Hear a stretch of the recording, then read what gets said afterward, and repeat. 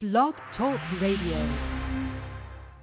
Hi, this is Marnie Swedberg, and I welcome you to Marnie and Friends, a place where leaders share practical, helpful, and encouraging ways to get anything important done faster, better, and smarter. Right now, I encourage you to sit back, buckle up, and join us for fun, laughter, practical help, and clear thinking, the kind of discussion that focuses our attention off of the fluff and onto the most important stuff in life. Again, welcome to Marnie's Friends. Let's get going. Well, this is Marnie Swedberg, and I welcome you to another edition of Marnie's Friends, and I'm excited to have you here with us this afternoon. We have got a great show for you today. It's speaker training, secrets to securing your speaking success, and our guest today is Cindy Ashton. She's one of my personal mentors and coaches, and she's also a speaking voice and presentation skills trainer, a singer, entertainer, and speaker with over 15 years of experience touring and training all over North America on multiple platforms. She's received awards from both President Obama and the Queen of England and has appeared in multiple media, including Metro News, on the front page of the lifestyle section of the Times, and in Performance magazine alongside Donald Trump. You can learn more about her always at yourpersuasivevoice.com. And Cindy is here to share with us today her secrets to securing your speaking success. We've got a great show for you. First, we're going to talk about perfect topics, how to pick them, the number one key to discovering your best topic, how to distinguish between a genuine and pain message, the three most important elements in every speech, the biggest mistakes speakers make when creating their talks, and what you can do about it, and a great way to get bookings and credibility. And then we're going to move into polishing your presentation skills and finish up with powerfully connecting on and off stage. At this time, I'd like to introduce our guest, Cindy Ashton. Welcome to you. Hello, it's Marnie. Thank you so much for having me, and hello to everybody listening. I'm so thrilled I get to spend a little bit of time with you. Yay, and I know I'm excited that you guys get to meet Cindy today because obviously, she's a rock star speaker. Anybody who gets an award from President Obama and the Queen of England, I mean, how many people do we know that did that, Cindy? That's pretty impressive. I'm excited, especially to share you with the listeners, because you've taught me a lot. And when it comes to speaking, there's a lot to learn. And so we are going to just plow right through this stuff today. You guys can always learn more about Cindy over at her website, yourpersuasivevoice.com. But Cindy, right now, I know that you are really passionate about helping people pick a topic that's really going to work for them, that's going to make it possible for them to succeed. So what is the number one key to discovering your own best topic, whoever you are? You know, that's a fantastic question, because I think that most people would give the advice of, look at what's happening in the marketplace today and where the needs are, and then you decide on your topic. But here's the thing. I've seen a lot of people spend a lot of money trying to do something that they think that, you know, the world wants or their market wants, and they end up being huge failures because they're simply not passionate about it. And people can feel your energy, they can feel your drive, they can feel your excitement, and to choose a topic because that's what the market needs without any drive, happiness, expertise, or passion behind it is the fastest way for you to fail. So I take the approach of, let's find out where your unique brilliance is, and I'm going to give you a couple of exercises right now that you could do to figure this out. But, you know, let's figure out what you're brilliant at naturally, and let's figure out where your skill set is, and then let's figure out from there, once we know your topics, then you can find the markets, because we live in a very abundant world, and there's lots of people that all need help in different areas. So why choose one area over another because you think that's where you're going to make money? You will make more money if people can feel your passion. It's so much easier to get on board with somebody enthusiastic and ready to take off to the sky with what they do. So one of the exercises I want you to do in terms of finding your topic is ask yourself this series of questions. The first is what is the advice that I am always giving to people? I want you to find out what is naturally your best you. And a lot of the time, because we are so raised to work hard and struggle to strive and push past the pain in order to succeed. We get the message that if we didn't fight hard and if we didn't have a struggle, that it's not worth anything. And then we forget to tap into what naturally comes to us. So the first question is start to look at what is the advice that you're always giving to people? What is the thing that you cannot shut up about? And then the second thing you want to do is start to go through your days and have a little notebook with you or take notes on your iPad or whatever you carry with you that's digital, and start to notice when your body feels open, when you feel free, when you feel energized, when you feel relaxed, and start to take note of what are you doing, what are you talking about, and then also notice during your day when you feel stressed, when you feel pushing, when you feel tight, and take notes of what you're doing and what topics you're playing with at that time, and then in a couple of weeks, start to look back and see if there's patterns. And, I had a client come to me who was, a life coach, and he really thought his purpose was to help singers overcome obstacles. And he did this exercise and discovered that his deepest passion was dogs. And now he's opening a dog training, walking thing, and he's attracting customers like fleas, and he's in New York City where there's 1 million dog walkers, and yet he just opens this thing and everybody's flying to him, and that's his topic. It's about dogs and taking care of them and knowing that they're their sacred pup, and, he just can't be quiet about it. And it was completely unexpected. So when you're looking for your topics, take a couple of weeks and start to really observe what naturally comes to you, what you naturally give advice on, and where your passions are, and then start to ask yourself, okay, so I'm really passionate about the welfare of animals and serving them and treating them like family, just like, a parent would. And so what groups could I talk to, and what kind of talking points could I have, and what is the problem out there with dog walkers? I'm just using dogs because I'm using Greg as my example, my former client. And then you start to shape it from there. Once you know what you're passionate about and what you're brilliant at talking about and helping people with, then you start to say, well, what is the problem that I really solve? Who needs this? And then that's when you start to shape your topics and you start to shape your markets.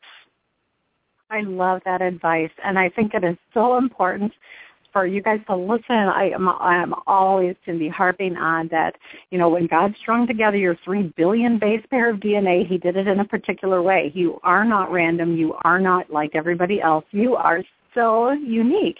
Everybody is their own unique person. You have your own unique interests and passions, and if you ignore those, that is just going to be to your detriment, and even worse, to the detriment of the whole world. I mean, we all need what you were here to do, what you've been put here to say. And so I love your example of the guy who wants to be a speaker and help coaches, and he finds that he's really a dog lover.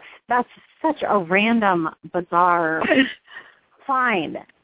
It really was, because he's a trained performer and has done off-Broadway shows, and he's a trained life coach, and it would have seemed like those were the obvious things that he should be doing, is coaching singers past their stuff.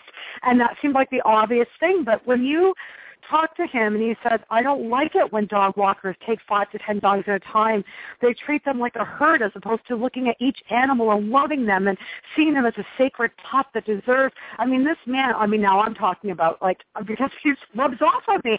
It's like, of course I'll pay you more to take my dog only and treat that dog with love like it's your own child. Take my money, go, do this for my animal. But it's just such a great example of something that's so surprising that you would never think about it. But it's when you're in that flow, and what you were talking about the DNA, that we're all unique. It's so beautiful the way that you said that, Marnie. I love that. And so we really are each born on this planet with something to do. And when we align with that purpose, everything lines up and happens. All the resources come to us. We just have to take action on them when they come to us. It's when we are constantly in struggle and stress in our life, is when we are out of alignment with our divine purpose. Right. And that's where it's hitting the head against the brick wall. This time after time, I feel like I'm supposed to be, doing this thing, but it's not making any sense. And I love how you say, just step back a little bit, give yourself permission to feel what you really feel in order to identify what's really under there. And then, there's some next steps then. Once you discover your passion, once you find out what really turns your crank, what really gets your heart pumping, then let's go on and talk about how to distinguish between genuine and pain messages then at that point. This is a great question. The difference between a genuine versus a pain message. I turn down a lot of clients to work with. And the reason why is that they have just overcome cancer or divorce or abuse or something really challenging in their life. And we all have those big challenges, one or more of those areas. And so they come to me and they're like, I just overcame cancer and I had the most amazing epiphanies and I need to go out and share it with the world. And because they're in such an empowered space, they think that that's their divine purpose, and it's really not.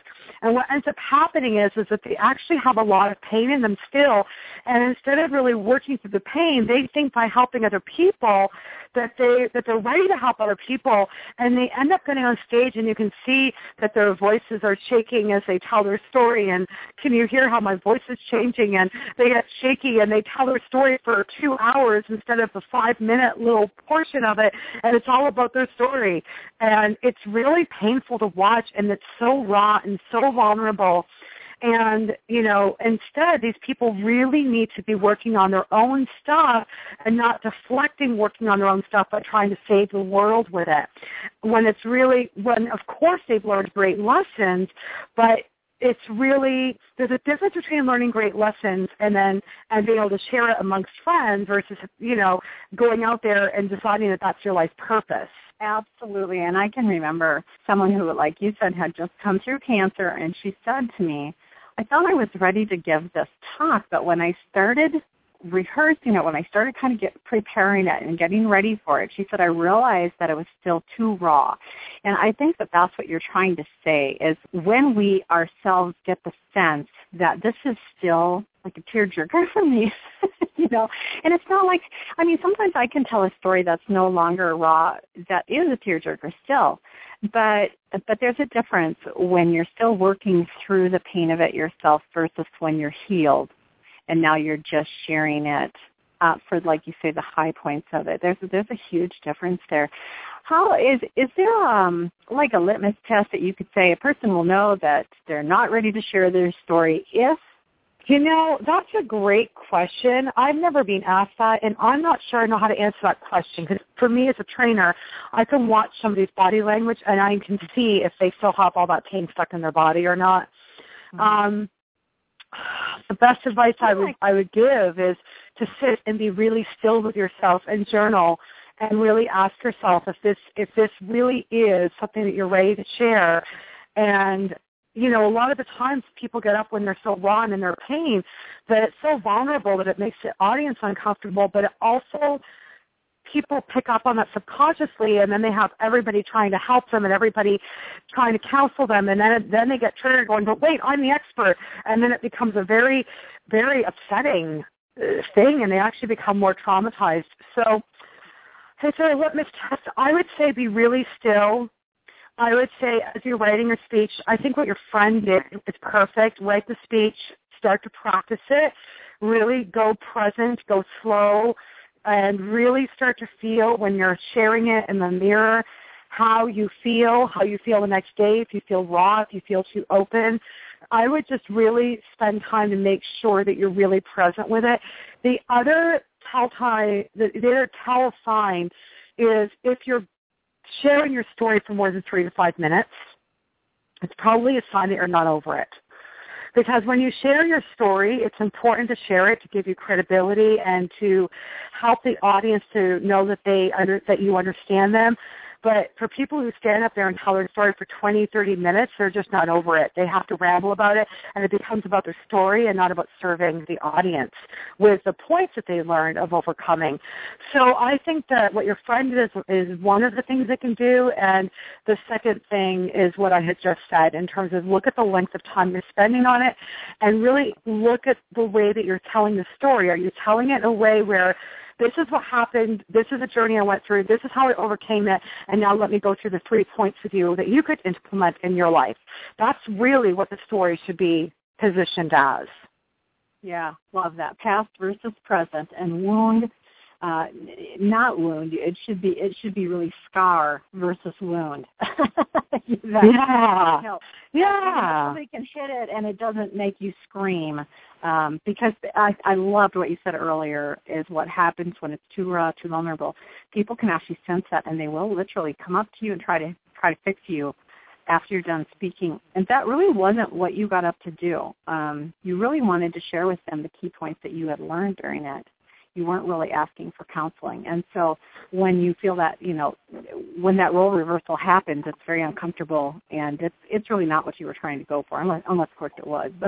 But most people. That's right. And it actually causes more trauma and shame, depending on the level you get with it. And if you're sharing from your pain and people feel like you need to be counseled, they're not going to buy your products and work with you because they can't buy from somebody who doesn't feel empowered to them.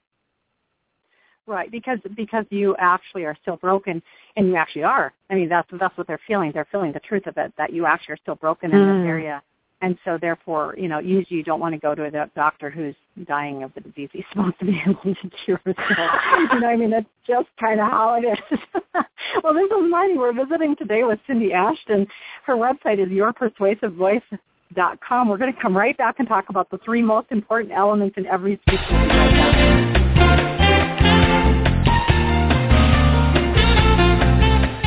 Are you an author, or do you know someone who would like to see their book published as soon as possible? Join us at Marnie.com for author training.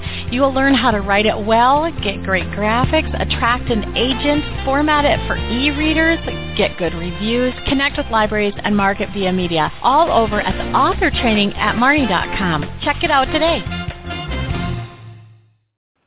Welcome back. This is Marnie. Our guest today is Cindy Ashton. We're talking about the secrets to securing your speaking success. And right now we want to address, Cindy, the 3 most important elements in every speech.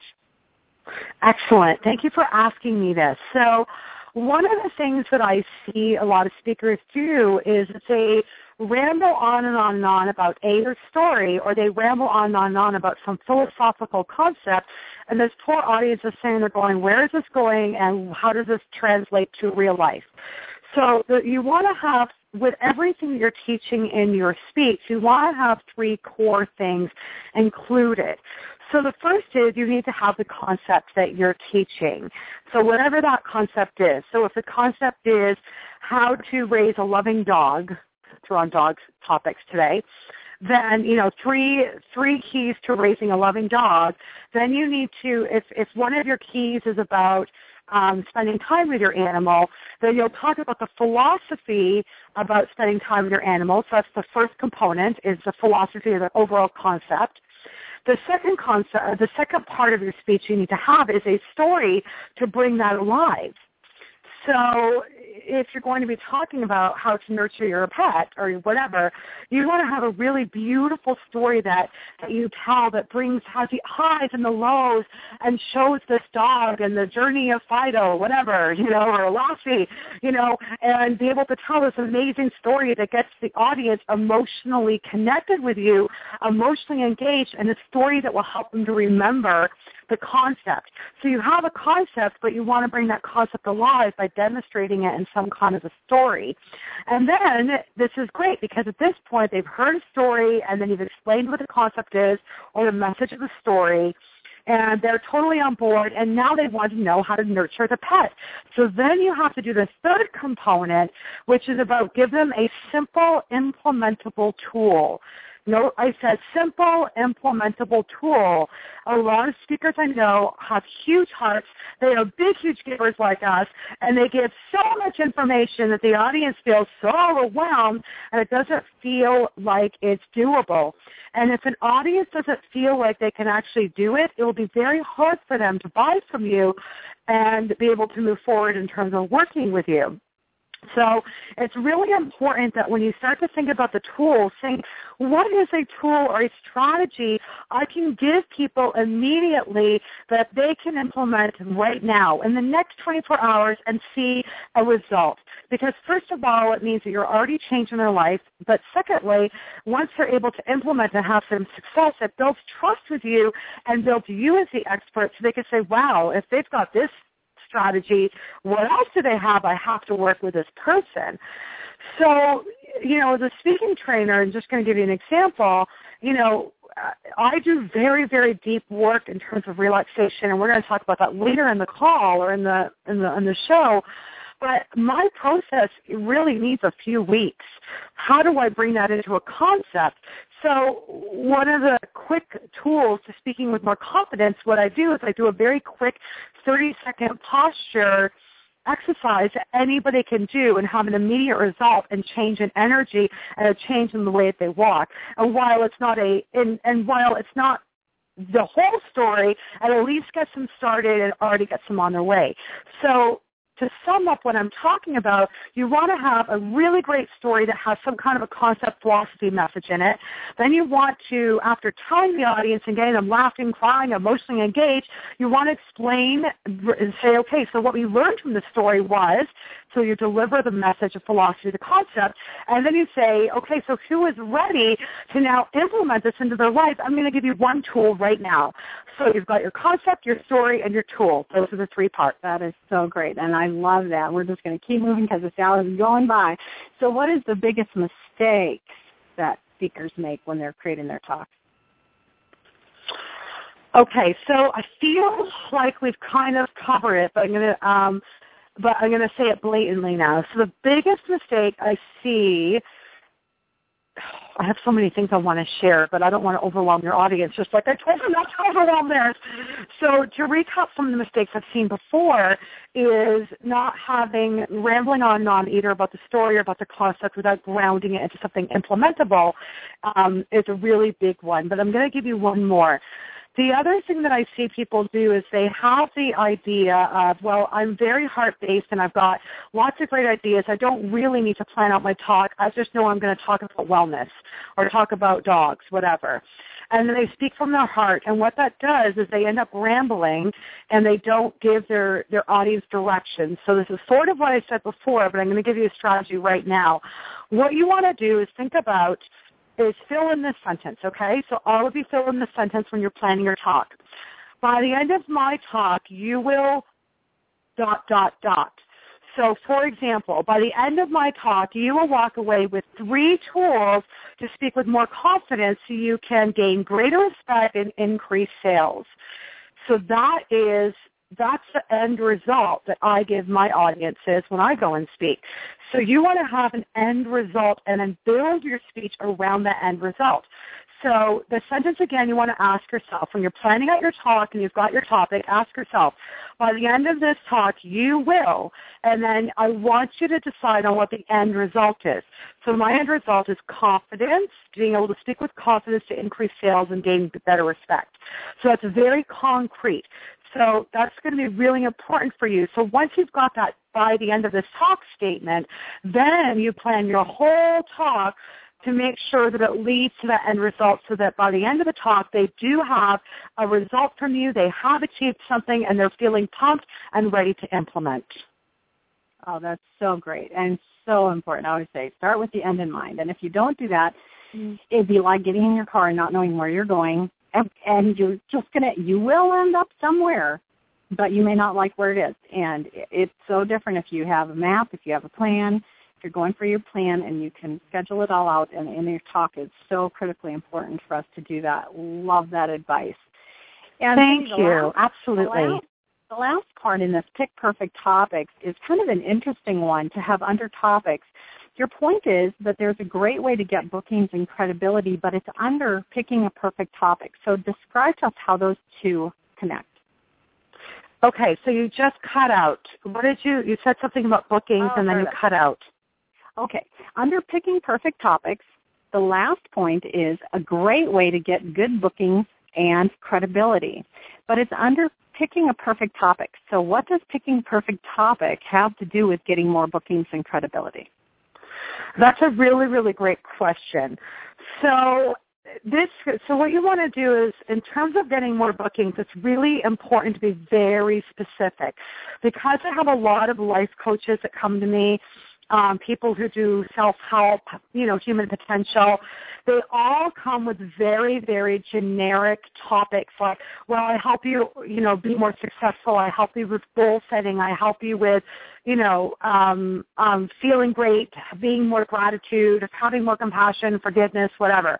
Those are all very, very generic. So what you want to do in order to attract more bookings, you really need to very, very much pin down your market and ask yourself, think about your topic, and really come to the core of where their pain is, very specifically how it shows up in their life. So I had a client last year who said, well, I have the topic of clutter and I help people to declutter. And I said, yes, but that doesn't tell me anything. Again, it's very generic.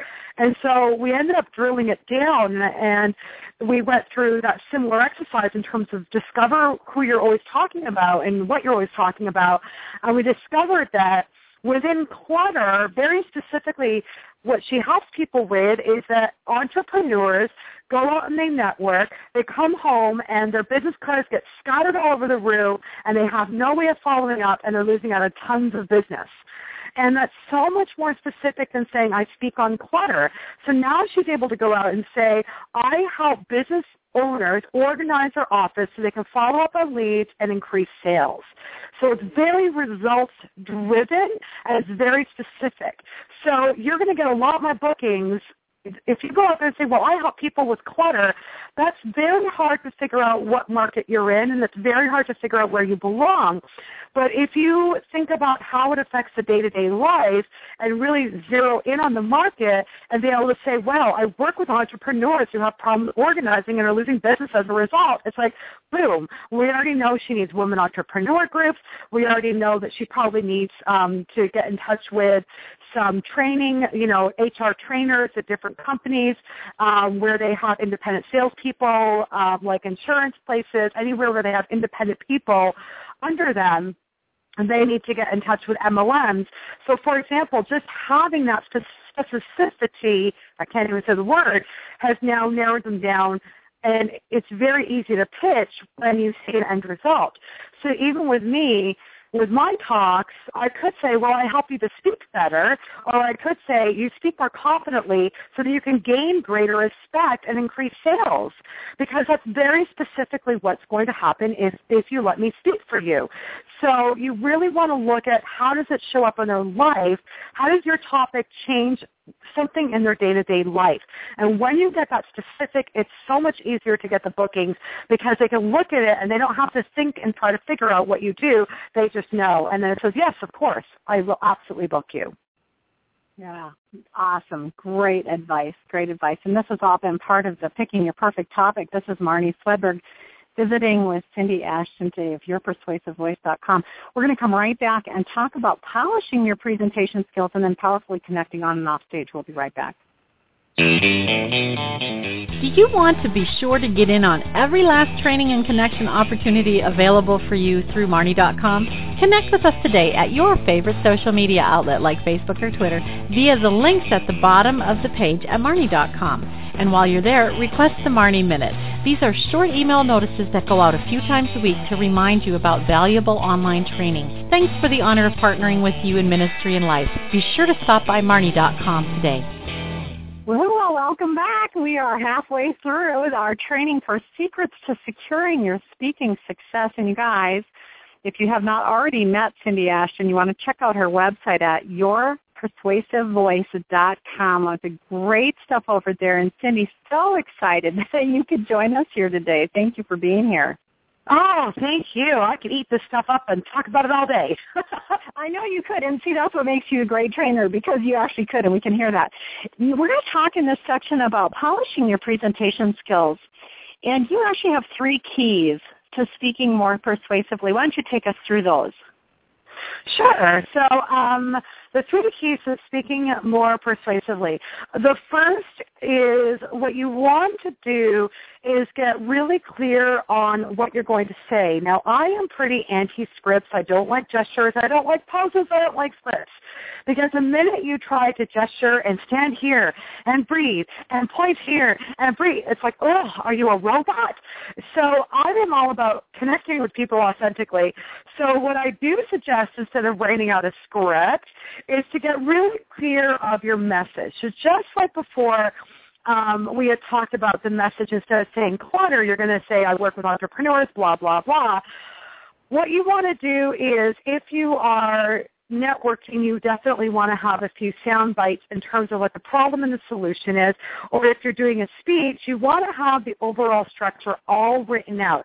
So in order to be more persuasive, once you've got that all written out, then you want to just practice it, but not word for word, but letting yourself get into your body and really being able to just feel it and just integrate it. It's kind of like if you do it enough times and you've got the structure and the flow, then it just rolls off your tongue. So it's really important. In order to speak persuasively, you have to be crystal clear on the messaging and what you want to say and your stories. Understand the order, practice it so that it becomes like walking without being scripted, so that you can just naturally be who you are and naturally be able to be excited to talk to people, but without having to have the stress of going, you know. So that's the first thing, is be really clear on your messaging and structure. The second key is what you want to do is, I'm going to actually do the posture exercise. I don't know how to do this on a radio show where you can't visually see me. So maybe I'll try to explain this. And Marnie, you can tell me if I'm explaining this well without visually seeing me. Okay. So a lot of people don't realize how they're carrying themselves. Either their shoulders are too slumped over and their posture is slumpy. And when you're slumping over with your shoulders moving forward, what that reads to people is that either I'm not confident, I'm meek, I could be easily taken advantage of, or it also could read as I have a lot of grief and heaviness in my life, both of which really come across as a victim, and people will not respect you and treat you with respect, and you won't be able to command as much pay. The opposite end is that there's a lot of people say, well, stand up straight, shoulders back. But see, as soon as I do this, my voice gets stressful because I'm trying to posture myself, and it's very unnatural, and I get muscle tension. So how do you find that in-between place in your posture, which is where you're just naturally not too slumped over or not looking like you're trying too hard, but pushing everything out and sounding stressful and aggressive? So what I want you to do is, this is your quick 30-second posture exercise. You're going to put your feet shoulder-width apart. You're going to spread your toes out. You're going to feel your feet on the ground. You're going to bend your knees. You're going to bounce a little bit. Really feel yourself grounding into the ground. Come back up. What you're going to do is bring both of your arms up to the top of your head. So this is why I'm having a hard time explaining it, but it's like you're kind of doing ballet arms and you're circling them up over your head. Does that make sense, Marnie? Mm-hmm. Yep. Oh, good. Okay. So once you're above your top of your head, I want you to know this. Drop your tailbone, and then what I want you to do is lift your arms even higher so your shoulders go up, and as you lift those higher, take a breath in, and then let go, drop shoulders. And you want to do that 3 times so that you make sure that your shoulders are relaxed and you're not reaching up to the sky with your shoulders getting tense. So just repeat that. This is the first part. You're going to shoulder width apart with your feet. You're going to round your arms up. You're going to stretch up and squeeze up your shoulders. Breathe in. Exhale, drop them. Do that 3 times so that they're really dropped and relaxed. Then what I want you to do is mentally observe where your ribs are floating. If you are standing, if you've dropped your tailbone and you've raised your arms and your ribs have naturally risen, your ribs should be in the perfect place. So once you feel where those ribs are, you're going to slowly bring down your arms, maintaining your lifted ribs. So that's the key, is that most people start to bring down their arms too quickly, and then they go boom, and they collapse. So you want to really drop your arms nice and slowly, Feel where the ribs are, and then what you should feel is your ribs are lifted, but you're not pushing your chest out, and you should feel your shoulders drop and your scapulas drop. Those are like those, I don't know if they are, how to explain them, but on your back, you know, the shoulder blades, that's what they're called in English. Okay. Shoulder, scapula is English too, but it's too anatomical. But the shoulder blades should also be dropped. So you just want to notice that that's your natural posture. And to be more persuasive, if you're not slumped over like the victim or pushing your shoulders back too far like you're aggressive, by being in your natural posture, it opens your chest, which makes you very open for people to approach you, but it also releases and relaxes a lot of your muscles, so you come across relaxed and more magnetic as opposed to stressed or in your victim. I love that. And I just want to, what was great is that you used my exact word. I had written down 2 words when you started talking about posture, and one of them was float, because that's kind of how I know that I am in what I'll call the zone, where I'm in my comfort zone. I'm in my place of passion. I am presenting myself and the information from a true, genuine, authentic place. Is I feel almost like I'm floating instead of forcing myself to move across the stage or move in front of people. That it's it. And the other word I had written down, Cindy, is playful. For me, it's almost like playing with the information that I'm sharing. I'm just kind of tossing it.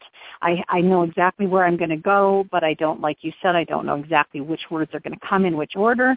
I know exactly what I'm going to share, but not necessarily how it's going to play out specifically. I play with the information, and I love how you taught us there to how to do a physical exercise that can just teach us how to have that sensation of floating. There was one more thing before you get to your third point here of speaking persuasively that came to my mind, is that, and it goes back up to the first subject where we were talking about selecting your perfect topic. If you pick a topic that you are very comfortable with, that you have trained in, that you have a lot of experience and you have great stories and you feel very comfortable with the topic, you're much less likely to need to focus a lot on the body, because your body will be comfortable with the information. I don't know, does that make sense to you? Yes, it's like muscle memory. Yeah, right. That's what it is. It's exactly, you get cell memory or muscle memory. That's exactly what I was saying about know what you want to say and just practice it, not to be scripted, but so that it just becomes, it just rolls off your tongue. Right. It's so naturally you that, of course, you're going to present it naturally because it would be hard to not present it naturally. Exactly. I don't want people scripted, because then you lose your heart and people don't connect with robots. Really. Right. Love it. Okay, so what's the third part of this? Okay, so the third part of it is that there's a lot of people who are very nervous about public speaking or about networking and communicating. So I'm going to give you a tool right now to get you more relaxed. So what you want to do is have some kind of a sensory memory. This is an acting thing that we do as actors. And you want to have some kind of sensory memory that triggers you in some way. Triggers you to be more relaxed, triggers you to laugh, triggers you to be more joyful. It's something that will totally just get you out of the nerves and into a lighter energy. So, for example, I had a client who just was a lack of nerves, and I was doing breathing exercises with her, and no matter what I did, it wasn't working. And I finally turned to her and I said, can you think of a time that you had the best sex you've ever had? And she burst out laughing, and she got a real image in her head about that. And now, before she goes on stage or anything, because she's an introvert, she thinks of that moment, she bursts out laughing and releases all of her stress. And now when she walks into a room, she carries confidence and she looks relaxed and joyful, and you want to engage with her. So for her, that worked. I have another client that thinks about her daughter used to jump out of a closet with sequins or something, so that's her trigger. So whenever she feels nervous, she closes her eyes for a moment, and she imagines her daughter at 3 years old jumping out of a closet with sequins going, ah! And that just puts an instant smile on her face and relaxes her. For some people, it could be a song. So I know for me, because I'm also a singer, if I get nerves, if I sing a certain song, it will put me in an emotional state. So for some people, they could sing or listen to a piece of music. Some people is just looking at a picture. Other people don't need the laughter. They need something more calming, so they'll look at a picture of a mountain or an ocean.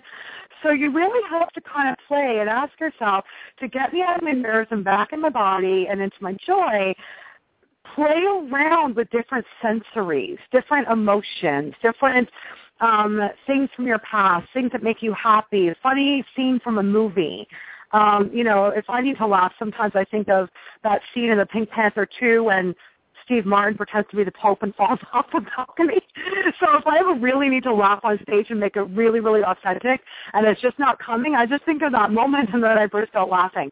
So start to play around with discovering if it's a movie for you, if it's a song for you, if it's a memory, whatever it is, and play around and try to come up with 3 to 5 different sensories that you can pull on at any time to get you out of nerves and into your body.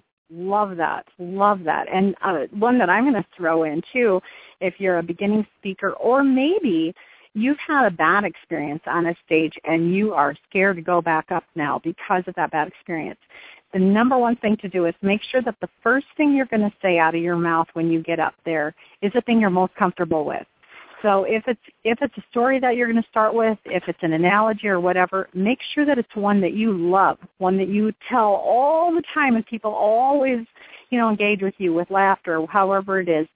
Your favorite, most confident place is where you should start and then go into the rest of your program because you will already have built that first win.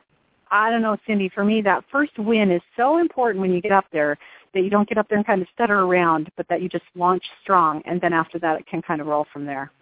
I love it. That's beautiful. That's brilliant. Thank you so much for sharing, Marnie. And talk to us about resonators. What are they? What are resonators? So this is all the singers on the line are going to go, yes, I know what a resonator is. So your resonators, they are the spaces in which sound vibrates. So to bring that into a more real-world explanation, if you have a drum and you beat on the drum, the sound resonates throughout the core and comes out the bottom where the opening is. So that's where the resonator comes in. It's the thing that produces the sound, the spaces where the sound vibrates and comes out. So here's an exercise we can all do together. You may not want to do this if you're in a crowded room. People are going to think you're weird. So you may want to isolate yourself for this exercise unless you're totally shameless. What I want you to do is buzz like a bee. So just to kind of give you the example of where your resonators are. So just stay with me as I talk you through this. So you're going to buzz like this. And I want you to notice where the vibration is. Is it in your nose? So you feel like a shaking in your nose. Or is it where it feels higher in your head, or where it feels lower in your throat? So we all vibrate in our resonators. Our sound vibrates in our body in some place or another. Ideally, we want to vibrate in our face, not our nose, or else we sound nasal. But we want to vibrate in our face so the sound sounds very open. Most people are down in their throats and they sound like this, and most people are not fully using their resonators and they're very wispy sounding, which isn't very confident. There's also people who are too nasal because they're pushing their vibration into their nose. So what you want to do is just hum and feel like you got a bee in your face, and just notice where you resonate. Where do you feel the vibration, the little buzzing? You can also try to and then you'll feel at your lips if you're really having a hard time.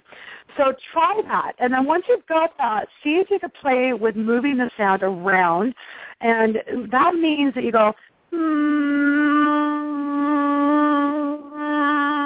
and then you sound exactly like a real bee.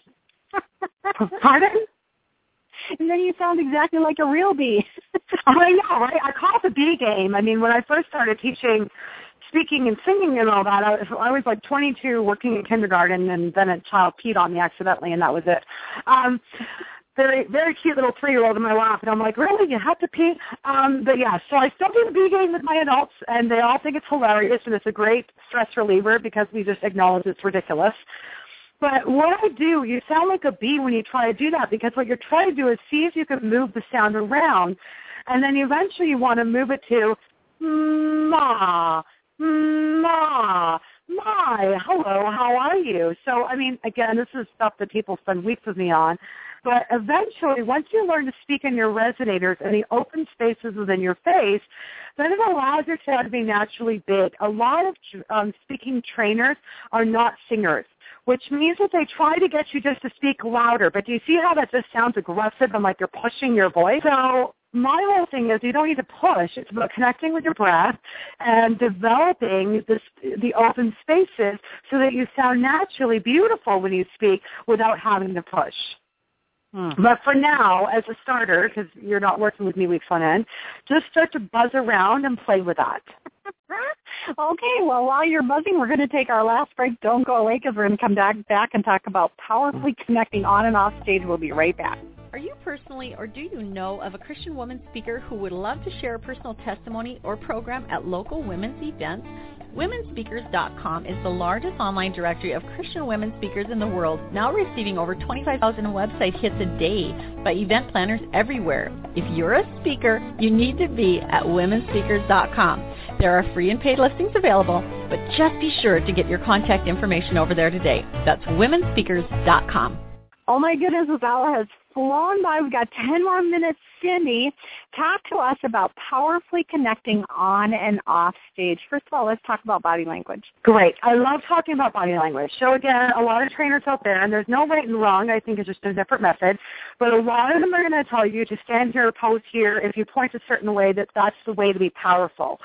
And so while scientifically they have proven a lot of this stuff, I would like to add to that, you could be pointing and gesturing all you want, but if you've got a lot of body stress, so right now I'm carrying a lot of stress in my body. Did you hear how I changed my voice just by simply having stress in my chest?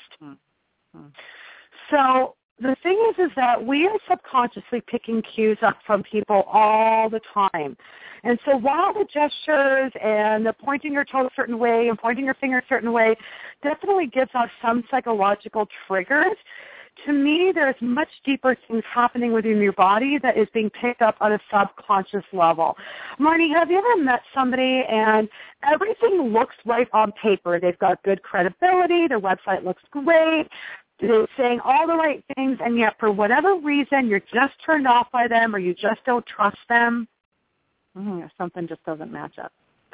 Something just doesn't match up. And, everybody listening for the most part has probably gone out networking, and I guarantee you, if you think about it, there's been times where you've met people where you don't know why, but you want to run and you want to close off your body, and you don't want to be with them. And then there's other people where you go, and you just relax your body, and you don't know why. And they're not doing anything overtly wrong. But the thing is that you're picking up on the stress in their body. So when we talk about body language, I really help people to identify where it is that they're holding stress in their body, because we all hold stress in our body, and help them to become aware of it. We're going to do an exercise right now, actually. But I help them to become aware of it so that they can understand how they're coming across. And so if they're having a really stressful day, but they still need to get on the phone, or they still need to network, or they still need to speak, how to be able to deal with that so they minimize it so they don't come across in a way that repels or pushes people away. So before I do a little assessment with everybody for them to find their stress in their body, I'm going to give a couple of examples of how we hold our stress and what that means. So people who hold stress up in their shoulders. So these people who have raised shoulders, now my shoulders are raised. Can you hear how my voice has gone more nasal when it feels more aggressive to you? Mm-hmm. So this comes across, depending on where your body posture is with the stress, you either come across like you're trying too hard and you're too aggressive, and that really pushes people away, or it bullies them, and you don't want to bully people, whether on purpose or not. Or it comes across as, okay, I'm up here and I'm stressed in my shoulders. It comes across like somebody who is scared and not very confident because they've left their body because they're not grounded in their lower body. They're not breathing from down there. I had a CFO that I was training, big, powerful CFO, and he was all up there, and I helped him to drop all that stress and breathe from his diaphragm down into his belly and relax in his body. And he came up to me and he says, do you realize that my wife yells at me all the time, and I don't know what happened with the way I'm walking and talking, but she doesn't yell at me nearly as much. There's something, it's like she just backs off. And I said, it's because you're gaining greater respect from her because you don't carry stress in a way that makes you look like a scared child. So that's one of the patterns. Another pattern I see a lot is people who have a lot of stress or tension in their chests. What that usually means is people with that kind of heaviness it means that they're carrying a lot of grief. And again, by the way, we all carry stuff in our body. This isn't about putting anybody into a feeling of shame. We all have stuff that we're carrying. It's about learning to love ourselves exactly as we are, but being aware of it. So we don't try to get rid of it, but we at least try to manage it because we've got ups and downs in life. You just need to manage it. So the stress in the chest usually tells me that somebody has deep, deep wounds of grief that they really need to work on acknowledging. You know, people who are extremely, extremely tight in their stomach and unable to access that often tells me that either they've had some kind of sexual trauma and they can't, and it's a real fear thing, or it tells me that they have a lot of instability in their life, that they don't have a lot of stability in their life. So I've been doing this for over 15 years, and I wonder if anyone's done studies on this, but I have noticed over the 15 years consistently, I would say almost 100% consistently, where people hold their pain in their body is exactly, or where they hold their stress and their pain tells me a lot about what's been happening in their life, which is really interesting. I'm like a walking intuitive or something. I don't want to say intuitive, but I can read a lot about someone's life based on where they hold their stress. Interesting. And it subconsciously reads to other people. So do we have time, Marnie, to do a quick exercise for people to start to assess where their stress is? Let's do it. Okay, cool. So what I want you to do is put one hand on your chest, one hand on your belly, and I want you just to really not try to breathe, and now that I've told you to breathe and notice if you're going to try to, but just as much as possible, just close your eyes, continue to breathe as natural as you can, and notice if in your inhale, if your chest rises, or if on your inhale, your belly rises, or if it's a little bit of both. So healthy breathing is in the diaphragm, which is a concave-looking muscle that goes along the base of the ribs. So if you're breathing down into the lower part of the ribs, right from the bottom, and if you are totally filling up that space, then your diaphragm will push down and actually push all your guts down, which is why your stomach goes out. So if you're breathing down into your belly, what that is very healthy breathing, and it means that you have far less stress in your body. But if you're breathing in your chest, that's when you start to sound like you're either in your victim or like you're up in your chest and you're trying too hard, because it's all up there and the sound isn't down in your belly where your safety, your security, your groundedness, your power is. So if you're in your chest and you're feeling a lot of that stress, what I'm going to give you as an exercise to do is to lie in your bed, and even if you are your diaphragm, this is good for you to do. So just lie down in bed, and you're there, all night, 8 hours a night. So before you go to bed and in the morning, I want you just to have your hand gently on your belly, close your eyes, and start to feel yourself relax and drop into the belly and start to notice the sensation. And once you've got that sensation, start to take an inhale for 4 counts, filling up the belly, and then exhale all the air nice and slow. And what that does is it stimulates the parasympathetic nervous system, which slows down the heart rate, it releases muscle tension, and it focuses your mind. So just do that for 5 minutes every night, and as you're breathing and exhaling longer than your inhale, do a body scan, start to notice where you're holding your muscle tension, breathe into where you feel tense, and then relax it. Another way to get rid of tension is put on music and dance. Freestyle in your living room. So those are a couple of things you can do. That's great. I have a question, just a clarifying question. You said to exhale longer than you inhale. I've always wondered about that. about how much longer is it supposed to be? Just a second per 5 seconds, or? That's a great question. So healthy breathing should be about equal in terms of in and out for 2 or 3 seconds each, with a natural lift in between. That's natural breathing. So, I would start by breathing in for 4 and exhaling for 4, making sure you exhale all the air, or else you're going to get dizzy. And then once you feel like your breath is at least balanced, then try to exhale for 6 counts, and then try to extend it to 8 counts. So in for 4 and out for 8. Okay. And eventually drop into your body and just let it be very natural. So you let go of the control, and you just let yourself naturally drop into a relaxation. Cool. That's great. Let's talk about the power of your personal imperfections. I'm so curious what you're going to say here, because I feel so strongly that each of us has specific, special imperfections that are just unique to us. and where is the power in that? You know what the power is that it makes you human. It makes you relatable, and it gets you out of being a robot. Being a robot creates a barrier, or what it does is when you come across trying to be too perfect, you end up attracting the wrong types of crowds. You end up attracting the crowds that are like, oh, look how perfect they are. And these people tend to be very wounded, and they just want to be like your puppy dog. And they're just not the kind of clients or audiences that you want. They're just not very empowered people. And that's okay, because we all go through that. But when you are willing to let your imperfections out, like that snort that you have, or that funny laugh, or the little kick you've got in your shoulder, whatever that is, it's really quite lovable. It's so lovable, and then it makes you human. And when you're totally who you are, what happens is that you end up attracting audience members who either get you or they don't, and then you end up with raving fans, and you end up with great clients because they love you for that imperfection. It's what makes you human, relatable, and connectable. I love that. Love it. And the last thing that we have time for today is the biggest mistake speakers make when networking, and what to do to create raving fans. The biggest mistake is the aggressive, let me shove my business card in your hand without making a real connection. So the way to really network is know your value. We've already talked about your messaging, but know your persona.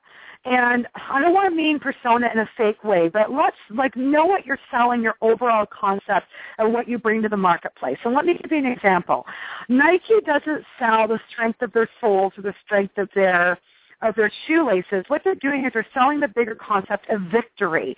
So if I was going to meet somebody from Nike at a networking thing, they would come dressed as somebody victorious. They would have a personality that's victorious. Everything about them would read as victory. If you look at somebody like Richard Branson, or if Virgin, he's not selling a flight. He's not selling music. He's selling adventure. So everything that he does carries that adventure. It's the same thing with me. I tend to sell courage. I give people the courage to be themselves. So when you're networking and to get raving fans, it's about people buying into a bigger something. So once you know what your bigger something is, so for me it's courage. For Nike it's victory. For Virgin it's adventure. Once you know what that is, the brilliant thing is then you start to think of, well, what does that look like in terms of the types of clothing I wear? What's the colors I'm going to wear? What is my business card going to look like? What is my talks going to include? And it starts to shape the experience that you give people. And when you give people an experience, like going on a Virgin America flight and having a hilarious safety video, people will remember that, and it will be memorable. So you want to figure out what the experience is that you give people, and then ask yourself how you could actually deliver that in every part of your business, so that it becomes a really cool thing that people just know you as the adventurous soul or the victorious soul or whatever that is, and they're buying into the experience that you give them and not the product. Awesome. Cindy Ashton, thank you for this amazing hour of teaching us secrets to securing our speaking success. Thank you, my dear. You will rock it. So happy. Thank you. Okay, and you guys, you can check out more about Cindy over at her website, yourpersuasivevoice.com. That's yourpersuasivevoice.com.